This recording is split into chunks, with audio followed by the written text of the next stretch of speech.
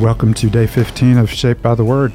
I'm Paul Kemp. I'm here with Matt Kresge and Katie Kresge, and we've been reading through the Gospel of Luke together.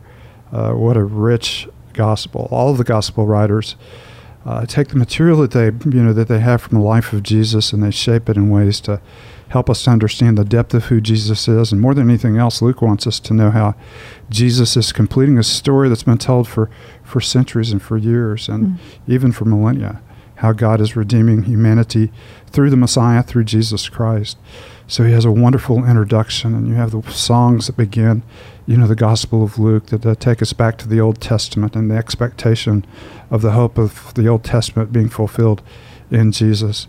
Most of Jesus' ministry in Luke is centered around Galilee, so he's as far from Jerusalem as he could possibly be, and that's where we are right now. Last week, we left here on Friday with John the Baptist.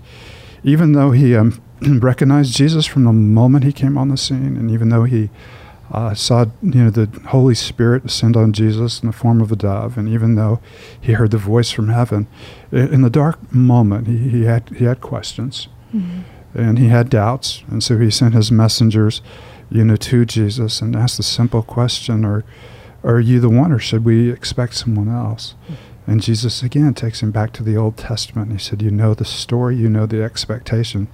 And all of those expectations are being fulfilled. Maybe if your expectations are not being met, the biblical expectations are being fulfilled in Jesus. And so we pick up in the middle of chapter 7 and verse 24. After the messengers have left, with their answer going back to John to reassure him, Jesus turns to the crowd. And he describes John, and he describes him in glowing terms. But before we read the passage, let's do as we always do. Let's offer this moment and offer ourselves to the Lord. Matt, do you mind? Yeah. Please, Father, we are indeed grateful for your word, for time in it together to read, to receive insight and wisdom, but much more than that, to get to fellowship with you and be transformed by you. So we pray for that today, that you would use your word to bring about your purposes in us for your glory. It's in Christ's name we pray. Amen. Thank you, Matt. Verse 24, chapter 7. After John's messengers left, Jesus began to speak to the crowd about John. What did you go out into the wilderness to see? A reed swayed by the wind? If not, what did you go out to see? A man dressed in fine clothes? No, those who wear expensive clothes and indulge in luxury are in palaces.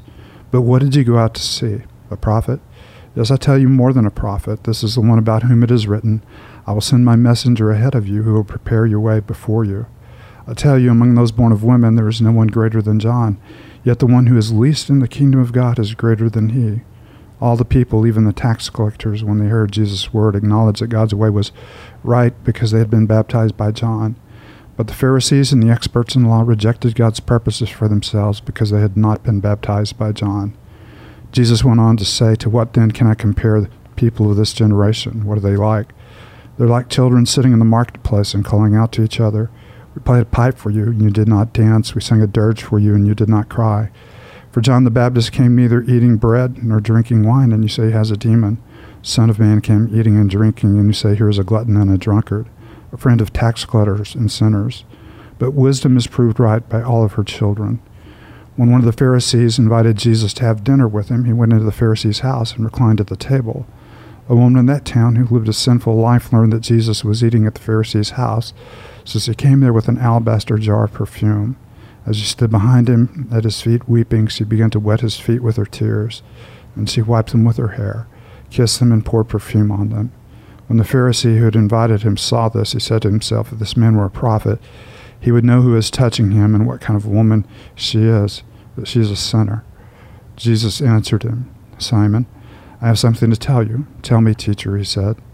2 people owed money to a certain moneylender. One owed him 500 denarii and the other 50. Neither one of them had the money to pay him back, so he forgave the debts of both. Now which of them will love him more? Simon replied, I suppose the one who had the bigger debt forgiven. You have judged correctly, Jesus said. Then he turned toward the woman and said to Simon, Do you see this woman? I came into your house. You did not give me water for my feet, but she wet my feet with her tears and wiped them with her hair. You did not give me a kiss, but this woman, from the time I entered, has not stopped kissing my feet. You do not put oil on my head, but she has poured perfume on my feet. Therefore I tell you, her many sins have been forgiven, as her great love is shown. But whoever has been forgiven little, loves little. Then Jesus said to her, your sins are forgiven. The other guests began to say among themselves, who is this who even forgives sins? Jesus said to the woman, your faith has saved you. Go in peace. A couple of very wonderful stories that Luke is using to pull together, the story of, Jesus and who he is. We start off, with John the Baptist.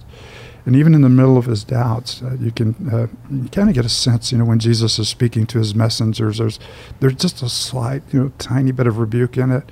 But when he turns and he talks to the crowd, he talks, of John in the most, glowing of terms. Mm-hmm. So it's kind of fun. What did you go to see? Did you go to see a weed, a reed just kind of blowing back and forth in the wind? John's not like that. Mm. Did you go to see somebody who's very impressive in all their array? No, John's not like that. And he's not just a prophet. He's much more, than a prophet. So it's kind of a fun little section there. I have to admit that this passage, it is kind of tough for me to understand. I guess it's mainly just what Jesus says about how let's see, I tell you, among those born of women, verse 28, there's no one greater than John, yet the one who is least in the kingdom of God is greater than he. Do y'all have thoughts on that? Because I've been kind of reading and thinking through that, but I'm sure y'all have some good insight. Certainly we have thoughts on that. Do we have the right thoughts? Yeah, the correct thoughts. Yeah. Well, John is the very best that the old covenant could produce. There are those who are as far from God as they could possibly be under the old covenant, thinking the rituals of the covenant would make them near to God. But John and people like Zechariah, people like, Elizabeth and Mary, Anna, and Simeon, who we've already met, are those who are genuinely living with devotion to God under the old covenant. And so whenever you have John, Jesus saying, John is the very best of those, living under the old covenant. But the power of the new covenant is so much greater than the power of the old covenant. The greatest under the old covenant do not begin to match, what God is doing in and through those who have the new covenant. Yeah. Yeah, and John really, serves as that prophet that kind of bridges the covenants. Right. That he has a foot in both worlds in a sense. And I think what Jesus is doing, and I love what he does. He honors John, and for whatever reason, I always wondered, why did he wait till the messengers left? You almost kind of wish that Jesus would have done it in the messengers. That's I never compliment you to your face, Matt, either. I've been very complimentary of you behind your back. It's just like Jesus to kind of, doing what Jesus does, but then he lifts John up. He honors John, says John is playing a crucial role, and he points them back to Malachi. Here he goes and shows us he's fulfilled this prophecy. But yet the new covenant is a greater reality, and those who find themselves in that reality, are greater than he. And he doesn't get to see the full extent of the new covenant promises. Yeah, and one of the key phrases in there, born of woman, because those in the new covenant are not only, born of flesh and blood, but also born of the Spirit. Yeah. And so, those absolutely commendable when you see the people whom Scripture is able to say that they lived blameless and righteous, before God under the old covenant, without the advantage of the revelation of the Christ, without the advantage of the Holy Spirit, without the advantage of, the perspective that we had. So it is a very rich, compliment. That's helpful. Thank you. You also get just kind of Luke's commentary and even the rebuke of the Pharisees, that if John was great, if those who are, the least in the kingdom are great, the ones who stand outside of it are the ones who boast in themselves.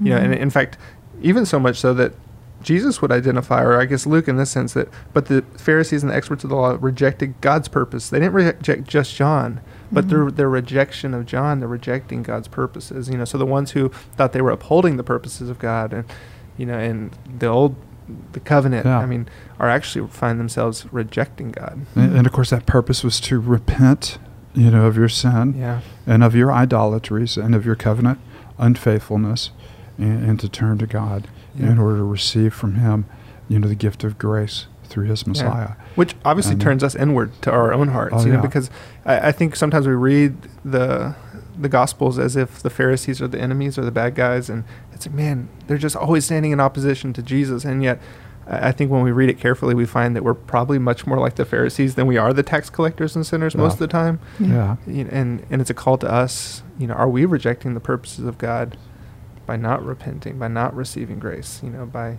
looking to ourselves? And by having such a great salvation and not relying, you know, completely on it. And of course, that's where his, you know, comparison is. He said, what, you know, with what should I compare this, you know, generation? Yeah. You know, we play the pipe for you. You didn't dance. You didn't dance to our tune. Mm-hmm. You weren't sad when we thought you would be sad. You weren't happy when we thought you should be happy. And, you know, it's the whole idea, you know, of, are we going to let Jesus be the piper who sets the tune for our lives? Or are we going to set the tune and invite him to join us? So it's a pretty rich image. And really the pride that you're seeing in that passage leads us so nicely into that next story of the woman who comes as humbly as I feel like you possibly could. And then... Now, how Baptist of you. You skipped right over the passage about eating and drinking. So you deny the freedom, you know, that we have, both to eat bread and to drink wine. That's hilarious. But anyway, Katie's actually a Methodist. I thought I was making such a good little segue into No, you were making a great segue. I kind of ran all over it. But the wonderful freedom we have, you know, you know, kind of the legalisms, you know, that some of the Pharisees had, and the expectations, you know, that they had for Jesus, who had a lot of freedom in expressing joy and eating with, you know, tax collectors and sinners, and how neither one could please them. You know, John was too much this way, and Jesus is too much this way. I love how Luke, you know, frames this too, because he says they say he's a friend of tax collectors and sinners, and Luke's going to go on to tell you a story that shows you he absolutely was a friend, but so much more. Mm-hmm. Katie's transition was going to be so much better, but we just kind of walked all over that. You definitely don't want to leave that out. So sorry. Yeah. But yeah, like I feel like just you feel the pride, even in that passage that you just talked about. You can't make the Pharisees happy, you know, and they're just so prideful. And then you have the pride of Pharisees continued, and then I feel like contrasted with the humility of this woman. And this story of this woman just gets me. It gets me because I feel we actually talked about this passage with students a few weeks ago, and what struck me is that her sin has already been exposed to the world. So there is nothing keeping her from coming to in this house of a Pharisee, right? And coming to Jesus, not caring about what everyone's going to think. She's already past that point. All she cares about is the object of her worship, the object of her sacrifice, because, right, that alabaster jar is a sacrifice. And she's single-minded, and I love it. I'm totally struck by it and really moved by it, because you have her humility contrasting with the pride of the Pharisees. Yeah. And unfortunately, like Matt said, I see myself more in the Pharisees than in her. And how would we like to be known as like the woman who lived a sinful life? Or, you know, if Jesus would have known what kind of woman she was, that she was a sinner. That, I mean, her sin was on public display. Everyone knew who she was. And how would we like to know, like, for some of our deepest, darkest secrets to get found out? Yeah. Mm-hmm. And everyone then begins to identify us as that kind of sinner, you know, or that kind most of man. Of us are, you know, I think we mentioned it, you know, this on Sunday as well. Most of us are like Pharisees who have a respectable veneer. And we do everything we can to maintain that veneer. And sometimes, you know, to be exposed is one of the biggest gifts we can have, because when we're exposed, we find ourselves all equal at the foot of the cross. Yeah. And you know, it's a beautiful picture. I love the irony of the passage. If he were a prophet, he would know, you know, what kind of woman was touching him. Or if he were a prophet, he might know exactly what you were thinking at the moment. Which is you know, kind of fun. Yeah. And you're right, you know, Katie. The moving story. And Jesus, you know, brings it to a point with a parable, and everybody owes a debt they couldn't repay. Some people are aware. I don't think he's saying, you know, she owes more than you guys do, because I think Jesus is saying almost the opposite. But some people are deeply aware of how great the debt is, and when they're deeply aware, I like the little phrase, you know, that Jesus says all of her sins have been forgiven, which is demonstrated by her great love. Yeah. And the salvation that has come into her is flowing out in turn when great worship and great love. Mm-hmm. And of course, to weep enough tears to wash someone's feet. Yeah. And of course, the alabaster jar, we learned from the other gospel writers, was coveted by, Judas because it was worth more than a year's wages. Yeah. A huge sacrifice and huge love. Mm-hmm. And of course, that's, the question of the passage. Are we people who are aware, still trying to maintain that veneer?